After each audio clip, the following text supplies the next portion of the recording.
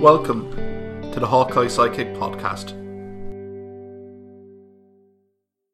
Hello everyone, you're very welcome back to the Hawkeye Sidekick podcast, joined by Liam O'Brien for this podcast episode. Again, our weekly rugby roundup.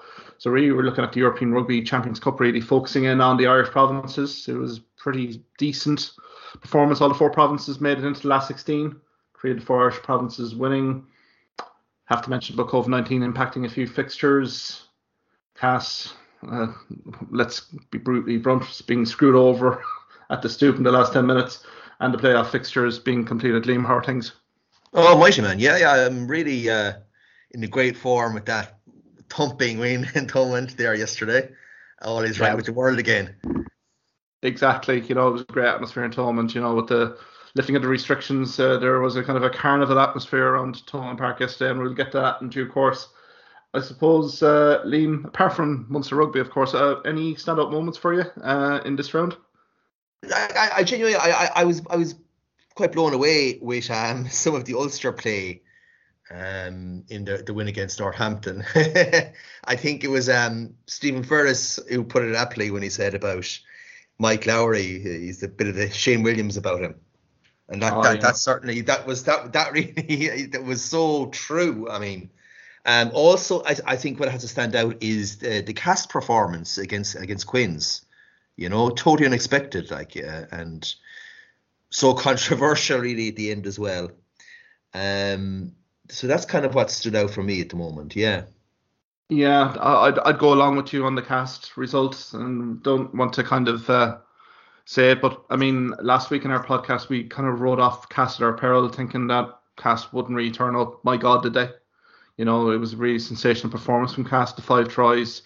They had Quince to the pin of their collar. I thought last quarter was only 1 team in it, but hate to allude to officiating crews, but I thought the last 10 minutes there were some key decisions went against Cast, particularly, forward passes. Breakdown was an absolute lottery.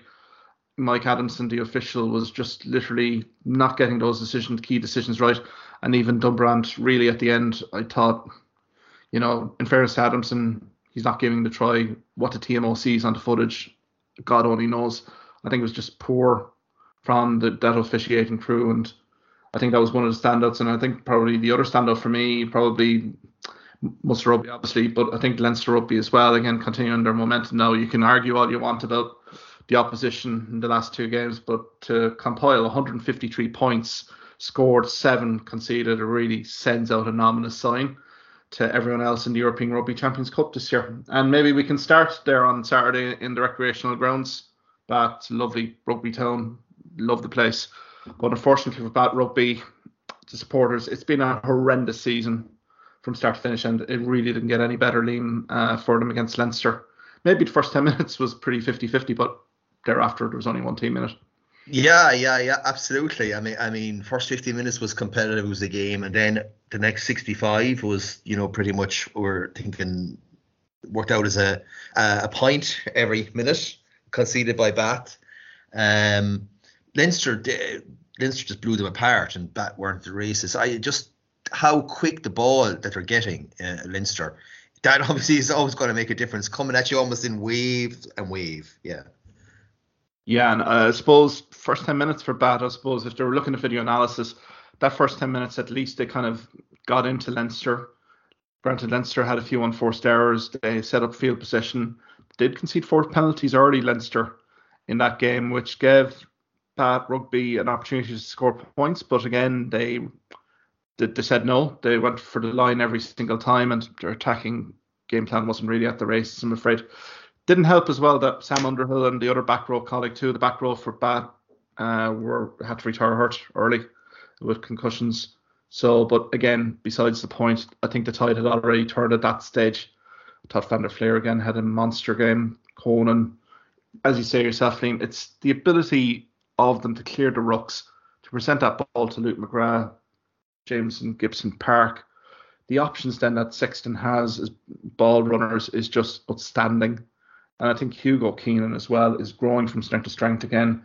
I thought he was superb in his attacking play from fullback, 12 carries, 129 metres gained, and quite a pivotal moment for Jimmy O'Brien on that first try. You know, that pass to Jimmy O'Brien could very easily have floated forward, but again had the composure when being hit to execute a massively impressive pass to O'Brien, who had a standout game with 4 tries.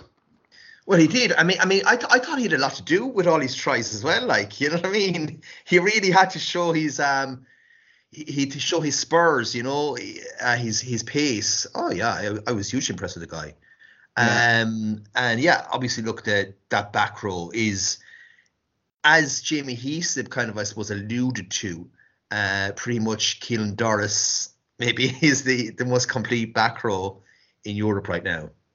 Oh yeah, a monster game as well from Doris, wasn't it? Like his ball carrying, everything about it was just phenomenal. Now again, Bath were literally pinned to their own line now from minute 15 on. I mean, they were missing tackles at a rate of knots. I think the video analysis for Bath Rugby early this week is not going to make for great reading. What were the stats there, Mark? The actual official match day stats, yeah. 38, 3-8 missed tackles. I mean, if Johan Van Gran and JP Ferreira are looking at that, which they probably were, I tell you what, they have a massive pre-season ahead of them to even get this Bath Rugby team anyway in defensive shape ahead of next season. It was just an absolute horror show. Guys not filling defensive lines quickly enough, labouring on the defensive duties. There was line break upon line break. I'm counting here 15 clean breaks for Leinster, 38 defenders beaten by Leinster, 683 metres gained. I mean, these are, like, if you're a defensive coach for Bath Rugby right now, Liam, I think you just might as well give up. 630 something meters. That's like in 2 or 3 games you wouldn't concede that much meters, Like, that's, think of it. But they were leaking space all over the pitch. It wasn't just the back three. It was literally everywhere, around the fringes, anywhere. Like Van der Fleer's try, perfect example. It's a great running line, but again, where's the defensive line speed? Or there's no awareness there from that. It was just it's stuff of nightmares, really. So best luck to Johan and JP over there next season, because they'll definitely need it. I mean, Jimmy Bryan, as we go back to, I thought the 4 tries were very different. I think he's kind of composure on a few of the tries were very, very impressive. Particularly the last try with Hugo Keenan, the kick in behind. Yeah. He made sure that he was onside for the kick. And again, he's pacey. As you said, an awful lot to be doing here in terms of the execution and getting these tries down. And, I think it was a very impressive performance from him and deservedly man of the match. Yeah, absolutely. They're back to where they were, aren't they, really? That even you could see now playing like a Toulouse or a Saracens or a Racing. I mean, really, they will be the team to beat. Oh, exactly. I think there's still an awful lot of pent-up frustration within that group. What happened in round 2, particularly that Montpellier away game and circumstances to that game being cancelled. I think it's kind of rolled into round 3, round 4 now. I think Montpellier and Bath really aren't the real litmus test here for Leinster Rugby. They'll probably be first to admit it that, there's far bigger, greater challenges ahead, but in fairness, you can only beat what's in front of you. And as I said, 153 points scored, 7 against, like, their scoring difference is superb. I mean, and again, they're going to bode very well. I mean, we'll get to Connacht Rugby in due course, but, setting up the All-Irish Provincial last 16 tie there as well. All kind of bodes well. Again, it all really depends on Six Nations, how those Leinster contingent get out of it. Hopefully not too many serious injuries. But again, their squad depth is so massive here, Liam, that you can see them going very deep into the tournament. And as for Bath, Challenge Cup wise, they're going into it, but I think there's more priorities at play here. Maybe trying to get a win or two in the Gallagher Premiership, but I can't see where the next win is coming from for Bath, and they have a home tie, I believe, against Harlequins next, which it doesn't get any easier for them. No, it does not. Speaking of Harlequins, I suppose that perfectly brings us into the Quins cast game there on Friday night, and as much as casts were brilliant, they were so hamstrung by every single key decision in that game by Adamson. It was just, you wonder, will he ever get a gig again as a referee after that, wouldn't you? Well, what's the recourse here? I mean, he's now selected to officiate in the Six Nations. Six Nation organisers can't drop the guy, But I think there has to be, lessons learned particularly, and I think this is where I think head coaches, all they're looking for is a bit of more consistency into decision making. And I thought particularly in the breakdown, particularly Liam, he was all over the place. He was really second guessing himself what was happening. There was at least one or two cast steals there. There was one where the cast player quite clearly gets the ball, literally, both feet, literally perfectly legal. And then he falls over, and Adamson then delays the decision and gives the penalty to Quins, which I thought was an extraordinary decision. The Harlequins, again, never say die attitude, kept going for the full 80 minutes. They're infamous for the late comeback wins, but I think even for their head coaching team, it panned up to them immediately. It didn't look to them that they were going to get another penalty. They may eventually score the try, but I think the try was a bit, iffy to say the least. It was, and I think from a Harlequins coaching perspective, they wouldn't want the game to have ended in that sort of fashion, but still, they get their win, they get their bonus point, and they had some lovely passages to play, but Cast certainly did show up, and if Ben Bottic had brought his kicking boots at all on here, Liam, I think Cast would have been out of sight. We wouldn't have had to have talked about the last 10 minutes, to be fair. Yeah. And also, even the Dunbrand try at the end, I mean, you definitely couldn't clearly see the grounding. So, I mean, even that decision at the end, like pure daylight robbery, really, wasn't it? Yeah, but in fairness to Adamson, he's not sure. So, in fairness to the guy, he's under pressure after a few decisions beforehand. It's a key decision. It's right at the end. So, he needs to make the right call. So, going upstairs to the TMO, quite obviously. And again, the camera angles were very inconclusive. I mean, it's inconclusive from Adamson, so I don't know what other camera angles than McNeese actually see here, but it just, again, Cast, unfortunately for them, on the wrong side of an absolute classic here, but, there was quite clearly a forward pass as well. Marcus Smith there, in the lead up in the closing stages, not really pinged. Yeah, it's hard to be labouring on a point in terms of, things, but again, as I said, Ben Botica had a game probably to forget, really. He did botch one clear try opportunity. I know they scored immediately afterwards, but again, he's kicking off the tee. He was so good against Munster in round 3. It deserves him completely in round 4. So, I mean, there's stuff there kind of that Cass can look at as well and improve on. But yeah, I mean, kind of set the tone. And I think, if you were to lose rugby fan or player, I think you were a little bit nervous when you saw Cass in that performance, because potentially it looked at one stage that Cass would overtake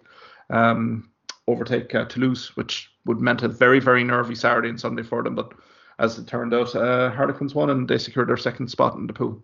Maybe we can go to the Ulster Rugby game anyway. Then on Saturday night against ASM Claremont, Liam, 34-31 win. Didn't expect such a tight finish, really, considering how the first hour had gone on this one. Yeah. I mean, 3 tries to the good for in the first half, and playing some really great rugby, yeah, for sure. And of course, the place was just lit with the performance of, well, the young guys, really, Doak and Balakoon, and particularly Mike Lowry. That guy is just he's running from every angle, like literally, like, and every time he gets the ball, like Shane Williams before him, he is just burning up that pitch. Oh, look, it's a phenomenal performance I hear for Ulster from 60 minutes. We did say last week that Claremont in this podcast that Claremont are a very Jekyll and Hyde team, and particularly they don't travel too well away from home, and they've had bad memories of Kingspan in past seasons. But the Ulster pack, the confidence that they had, Liam, as well, they were creating penalties, they were hitting the line, the ball, again, yielding 2 tries here for Rob Herring. Now, I've seen kind of some Twitter or social media reaction here in terms of Herring, the legality of at least one of the tries, kind of breaking off maybe a little bit. But again, there were good executions from Rob Herring, from my perspective, really did build the foothold. And then Mike Lowry, I mean, he's up against Morgan Parra. Now, Morgan Parra is no slouch. I know he's kind of getting on in his latter end of his playing career, but still, Parra as a scrum half, he absolutely strips him for his pace, like on the outside. It was just a phenomenal line break speed, like it was just off the charts, like, and just an incredible score. And I mean, for Lowry, 13 carries, 78 meters, just spoke volumes, didn't it, of his speed, his movement, and creating an attacking platform for Ulster all night. Yeah, and I mean, there's no one like him in Irish rugby at this moment. End of story. And you could see him tearing up trees in the Six Nations and just cutting through the French, the English, anyone who's put it in front of him. He can do that for sure. Yeah, like he did show versatility as well. Liam, we'll probably get to it in due course when Billy Burns actually went off. He did go to number 10. He has Yeah. played, particularly underage as a number 10. So, he shows his versatility there, particularly. And, sure, look, I'd love to see him play along with James Hume as well, because I think Hume had a powerful game in the three quarters. Without McCluskey there, he really did provide an awful lot of attacking go forward ball. He had 12 carries for 31 metres, setting up a good setup for Vermeulen's try as well straight after the break. I mean, again, ASM Claremont were just all over the place. Their unforced error count was just ridiculous. I mean, restarts were just an absolute nightmare for them. Raka goes off in the sin bin. Ulster makes hay, and I think Robert Balacon, had a superb game as well. Just when that try goes over, you're kind of like, look, this is game quite clearly over here. Bench gets cleared, and then all of a sudden Claremont kind of stare to life with Lopez and Pinot coming on. It was a very nervy finish, wasn't it? Yeah, I mean, look, let's be honest, there are two most outstanding players who came on, who were arrested basically, and if it had been another 5 minutes, I'm pretty sure I can say that Claremont would have actually gotten another try. I think the way it was going, very very nervy altogether, and I suppose the bench for Claremont made a difference rather than there was nothing really that came on for Ulster. Yeah, and if you look at the stats, the bench from Ulster missed 6 missed tackles during the last 30 minutes. I mean, that's the tail of the tape here. The collisions that were being won by Ulster Rugby suddenly were not. I mean, you could see, particularly on the Van Tonker try, it was a super interchange of passes to lead up to that. They did create it was great passing between forwards and backs on that. Raka as well. They had the confidence was up. Pinot literally was running the show, and Lopez particularly deep. Ulster were very much in containment mode. We've seen it in Tone Park, the kicking game. We have what we hold. Unfortunately, here in this instance, they were just giving Claremont nice opportunities to create attacking platform, and Raka scores, and then Canarie, I'm probably mispronouncing the back row, then goes over on the maul try. And if you think about it, Lopez missed a kind of regulation conversion there on the first one. I mean, geez, as you say yourself, Liam, another minute, 2 minutes there. There were just the collisions wise, the bench impact just didn't fire for Ulster. And this is maybe indicating a bit of squad depth here because they've had issues as well. Northampton have come back at them. There has been that traditional little blip at the end of games. And we're kind of going to look ahead to the last 16. They have mighty Toulouse coming up. They can't afford to have such a breakdown in their performance going into a last 16 game against the reigning champions.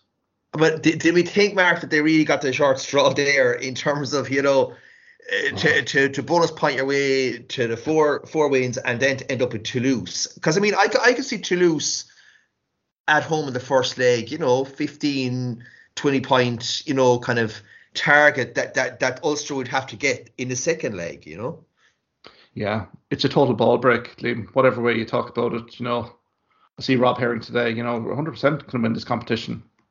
To be honest, when you're ranked second seeds in the pool, you would have expected the 7 seeds, no disrespect for anyone else, to lose. To be in the 7th seed was very unlikely. And we had said last week, we predicted that Ulster would go deep into this tournament, particularly because of their top 2 seeding. But again, as you say yourself, Lee, a catastrophic or a disaster in Toulouse, it heaps pressure on the home team, particularly the top seed. And this will be the dynamic on these last 16 fixtures.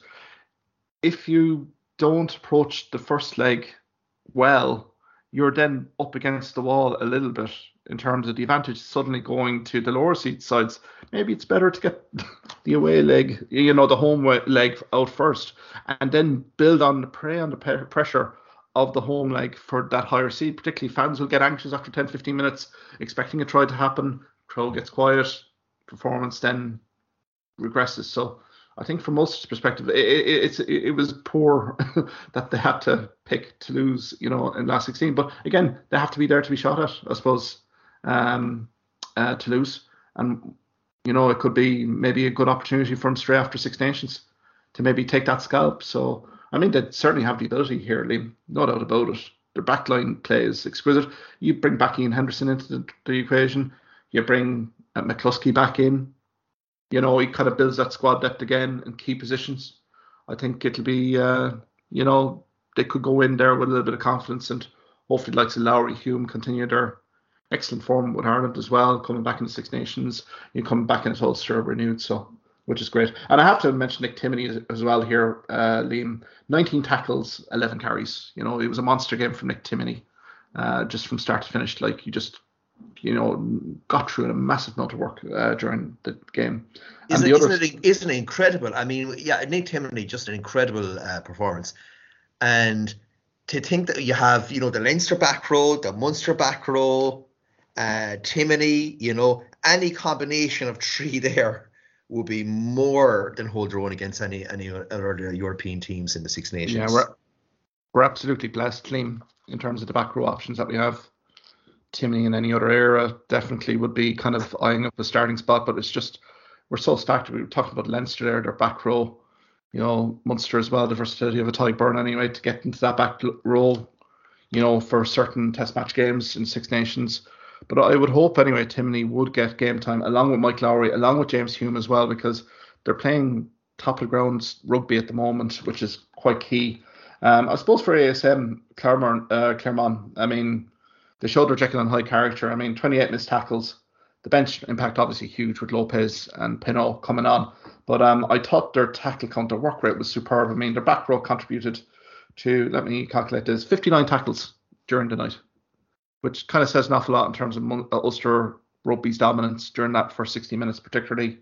And Jedrzejczyk, the second row, had 21 tackles, So, I mean, you could see the work rate was there. It was just the execution, the cohesion wasn't there. They finally got it to click in the last quarter.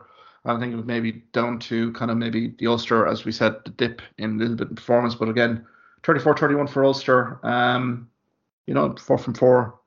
Can't argue with that. And, again, Toulouse will be, the video analysis will be on them for another day. But I think it's been a marvellous round robin for them in the opening round. So moving swiftly on to Connacht Rugby.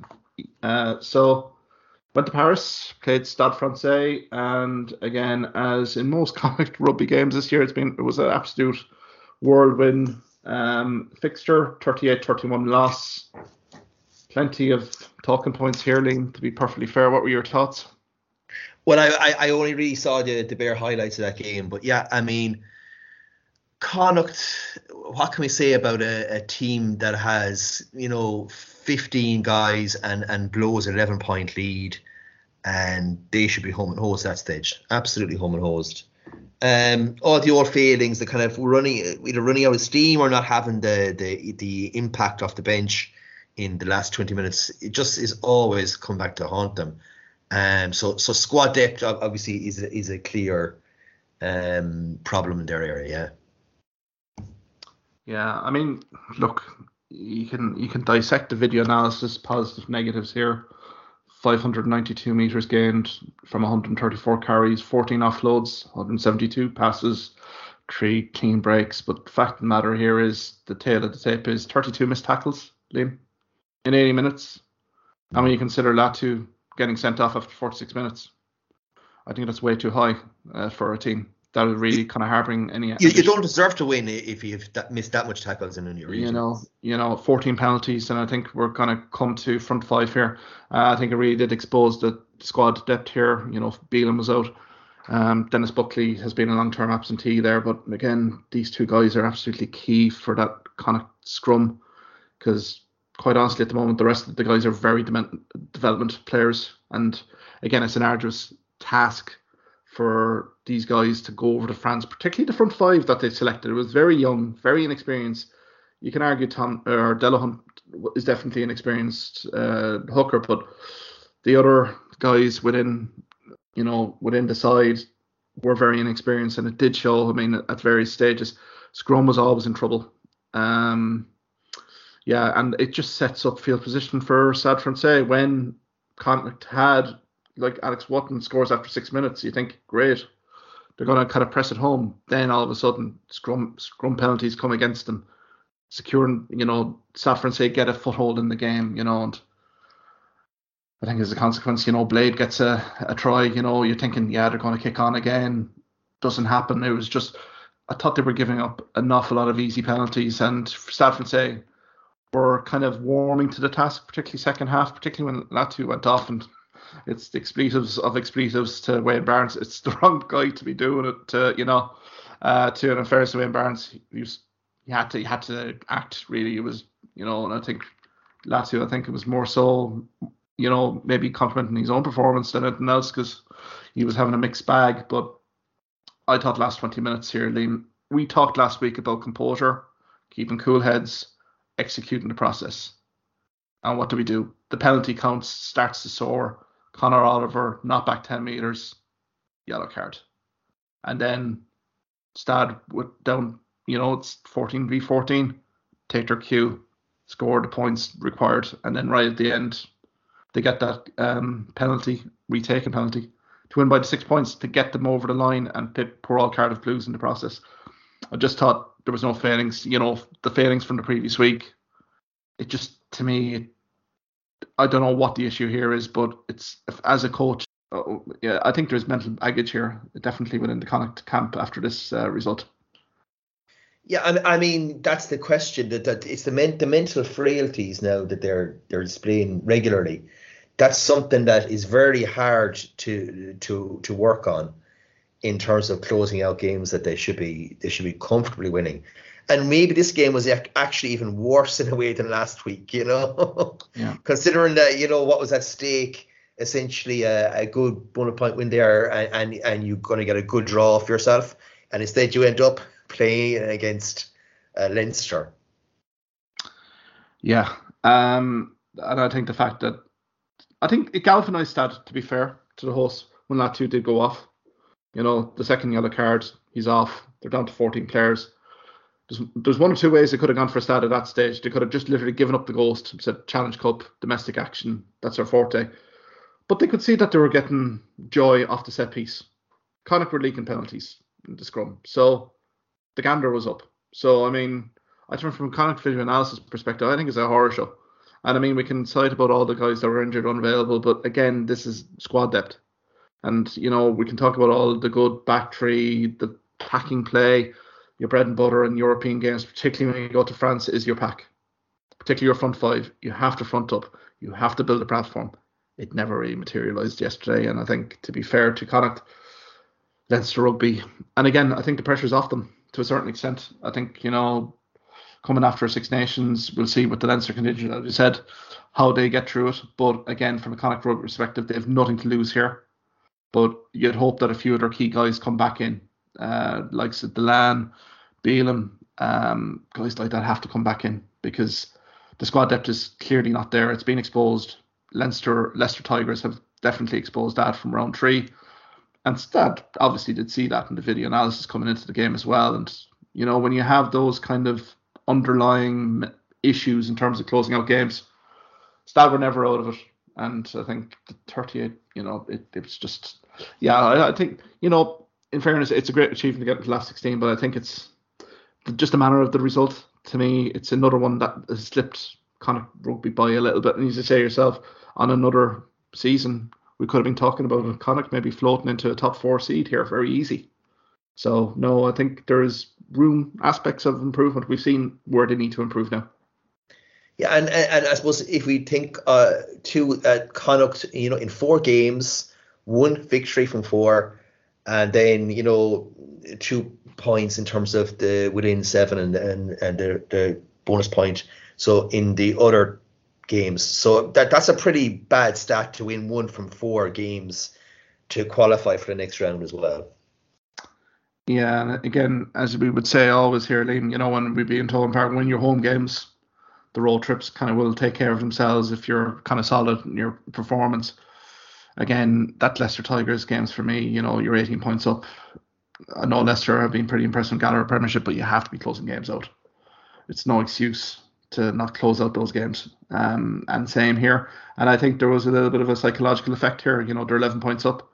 I think it just felt to me as if there was no confidence there from my standpoint that they were going to actually win this. When they were 11 points up, you always felt there was a sting in the tail here, even with Stad down to 14 players. So it's disappointing. I think they've time now to regroup, get bodies back, which is key. But I think the off season really has to be honing in on front five. Delan is gone to France, obviously, but they're gonna, Gavin Thornbury as well has been a big miss as well for me, particularly in that second row. He's been a long-term absentee. But again, these guys not being around, you're expecting other squad members to step in, and maybe it's a little bit unfair on Murray, guys like that. But again, you're owning the jersey now, so you need to put your best foot forward. So, I think there's food for thought there from Andy Friend and his management staff, for sure. And again, Stade Francais, the reward for beating Connacht is a nice little local derby against Racing 92, which local derby games, form book typically would go out the window, but if Racing 92 do approach the game in a professional manner, I think they have far too much for Stade. But I think it's a kind of a fascinating game for the organisers, particularly with the Parisian fan base. It'll definitely get themselves well psyched up in early April. So we'll leave Connacht. We'll go to Munster Rugby then. Liam, you were at Tone Park yesterday, and a very convincing 45-7 win over Wasps. What was your initial reaction, really? But the good days are back. The good days are back. A good thumping there, and very, very impressive all through the game. Actually, Munster were, played at a different sort of different pace than in previous games. Passes were basically sticking. We had line breaks, huge carries.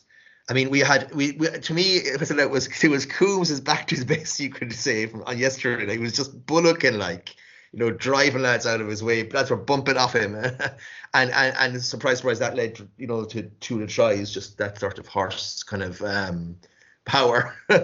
Yeah, and in terms of delighted to see Healy's control of the game, I'm just delighted to see that. Zebo, and when we think that Zebo wasn't actually scheduled to start, and in the end he tore up trees. He's Munster's top try scorer in European Cup history, and he was displaying that sort of X factor that we've come to expect from him all down through the years. And I know last week we were saying why is he given 2 years, and this week it'd be like give him 3, Oh yeah, yeah. And I think the Coombs stats, 53 meters made for 12 carries, 6 tackles. That was huge altogether. Tyburn again, 50 meters, 6 carries, and two turnovers, 10 passes, 9 tackles. Yeah, fabulous. Yeah, no, it was fabulous. I mean, you'd have to say Wasps came into the game. I think the game management intent was to, really create width on their attacking play, and thought the young fly half of Wasps didn't realise where he was. I think for the first 15-20 minutes he was very cavalier in his attacking approach, and really did create an awful lot of problems for Wasps, unfortunately. But set aside that, I thought Munster from minute one, Liam, were very kind of they looked more relaxed. Liam, did you feel? I mean, from minute one, there was an exchange of passes there between Klein and Healy, and I know Klein's pass to Healy didn't go to hand, but you could see kind of the willing support runners. It set the tone, I think, for the game itself. And I mean, the pack, I did like the way that there was a bit of directness in terms of some of their pack play, some of the ball carries, hitting the fringes, gaining meters. It was very good quick work ball as well for Murray to work with. Set up the first try, essentially. Murray to burn. Dan Robinson, in a bit of a panic, slaps the ball down, and Murray collects it to go over straight under sticks. And I think that kind of set the tone. And as you say yourself, Healy had an outstanding cameo, and his kick in behind the Wasps' defence for Zebo's try was very well worked, and no better guy than Zebo to execute on 18 minutes to really kind of cement Munster's advantage. Oh yeah, for a big time. I mean, that was the crucial score as well. But yeah, lovely dinky kick. Healy showed his range there with that one, and yeah, the pressure seemed to have been off kind of from the start. Munster just played with abandon, no real fear. They always had players running onto the ball, so they always had choices. In other games we just didn't have create those opportunities.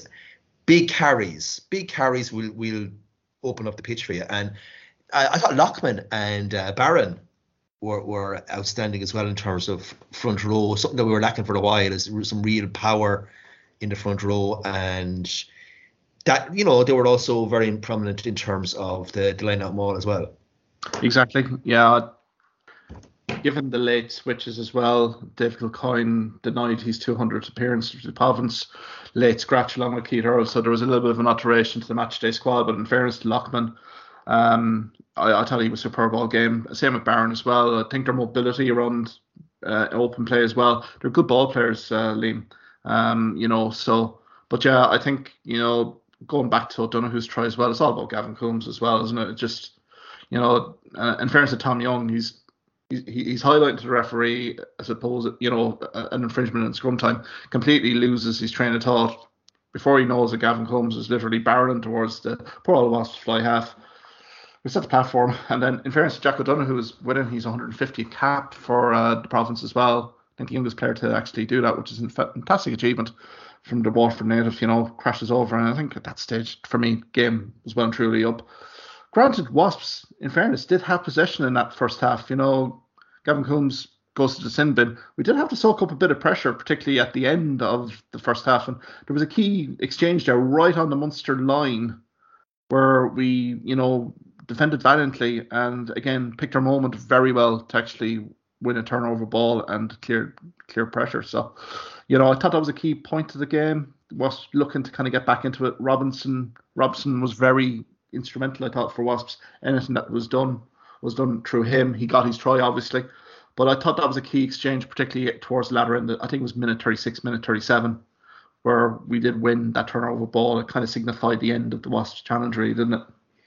Yeah, it did. I mean, if Wasps had got that, you're back to whatever 14 points for them, and probably a really close second half again, and Wasps probably going to start hammering tongues second half to get another try, and nothing in it at that stage. So yeah, that was absolutely crucial, man. Yeah, exactly. And then at that stage, yeah, because Healy spiral kicks were just out of this world as well. I mean, just the commentary, like Andy Good couldn't get over the spiral kicks that he was hitting into touch. There was one then in the second half. Now, granted, there was Breeze advantage well in his 22, basically floats it well into 10 meters.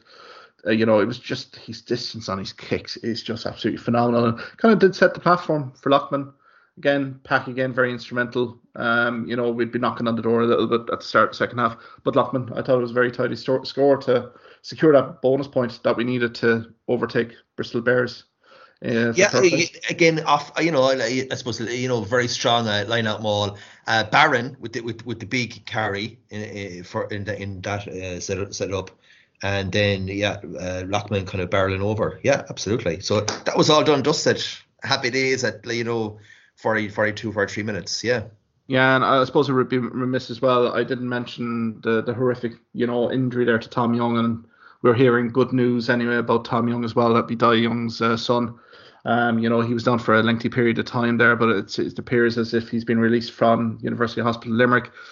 Wasps have sent on good wishes and thanking medical staff of Munster and University Hospital Limerick as well. So we wish Tom Young all the best in his recovery there, but because it was a bit of a scary moment, I think there was 15, 16 minutes of a kind of a hold up there, which understandably needed to happen on the player welfare, but hopefully he gets well soon.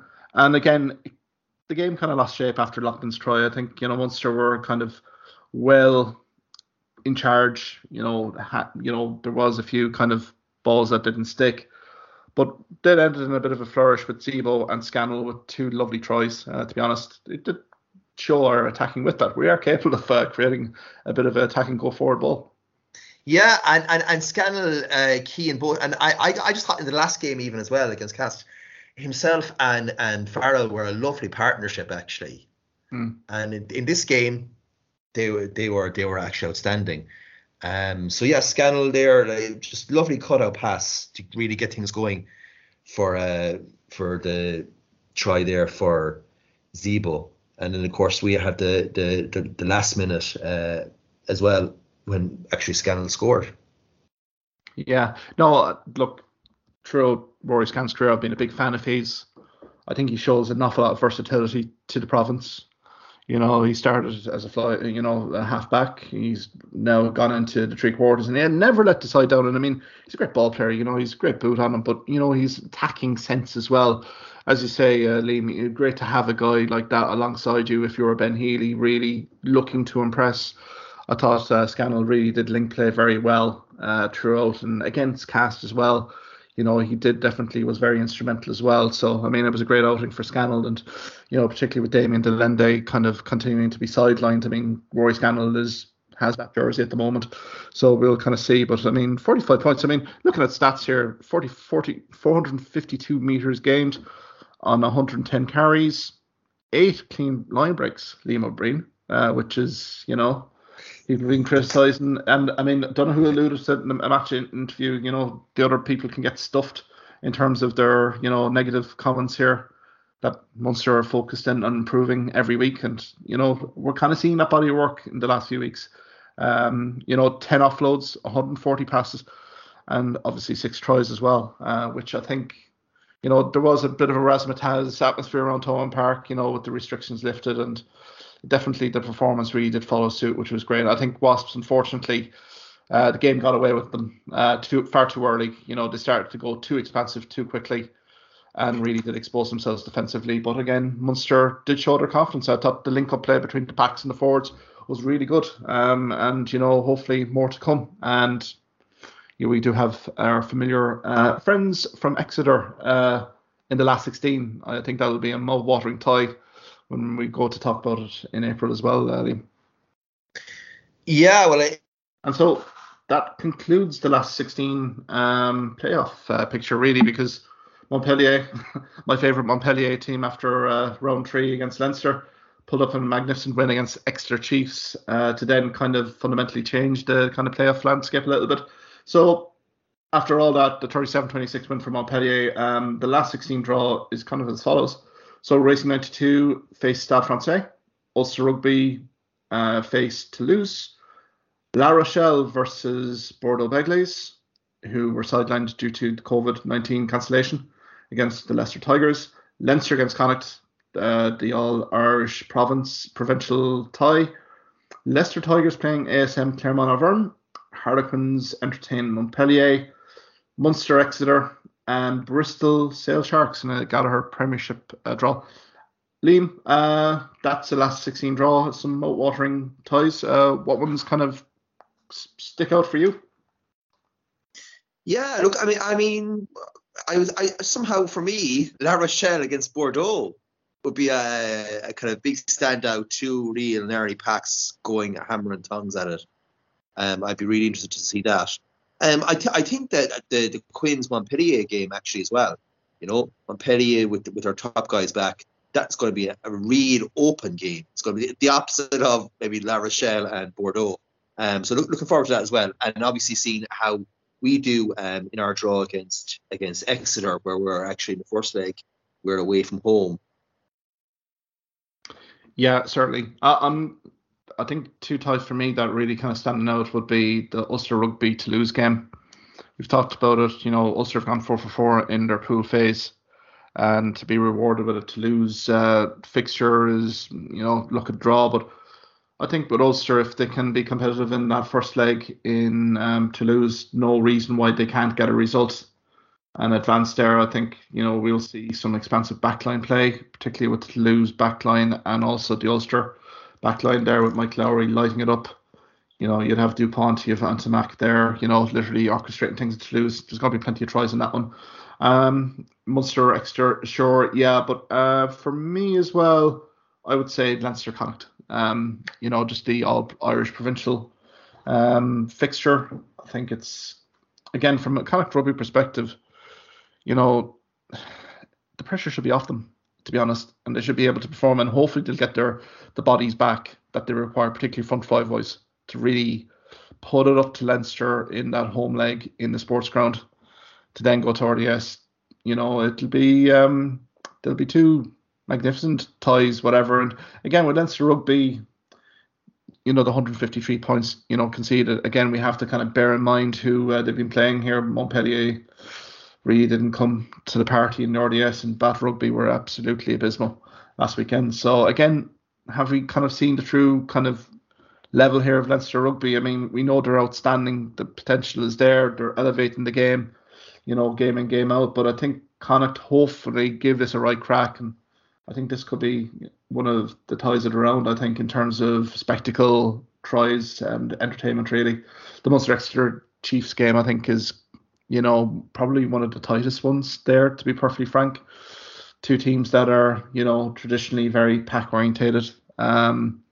Yeah, we can probably preview that for another day, Liam. But yeah, I think those three do kind of step out for me anyway. That La Rochelle, Bordeaux just screams pack platform domination there. So there's some nice fixtures, and again, the Parisian derby as well. That'll really get the French rugby fans, particularly around Paris, excited, particularly there between Racing 92 and Stade Francais. Thank you for listening to this podcast episode. If you liked what you heard in this podcast, why not subscribe to the Hawkeye Sidekick podcast on either Amazon, Spotify, YouTube or Twitter platforms. You can also follow me at Hawkeye Sidekick on Facebook and Twitter for the latest sporting opinions, articles and reports.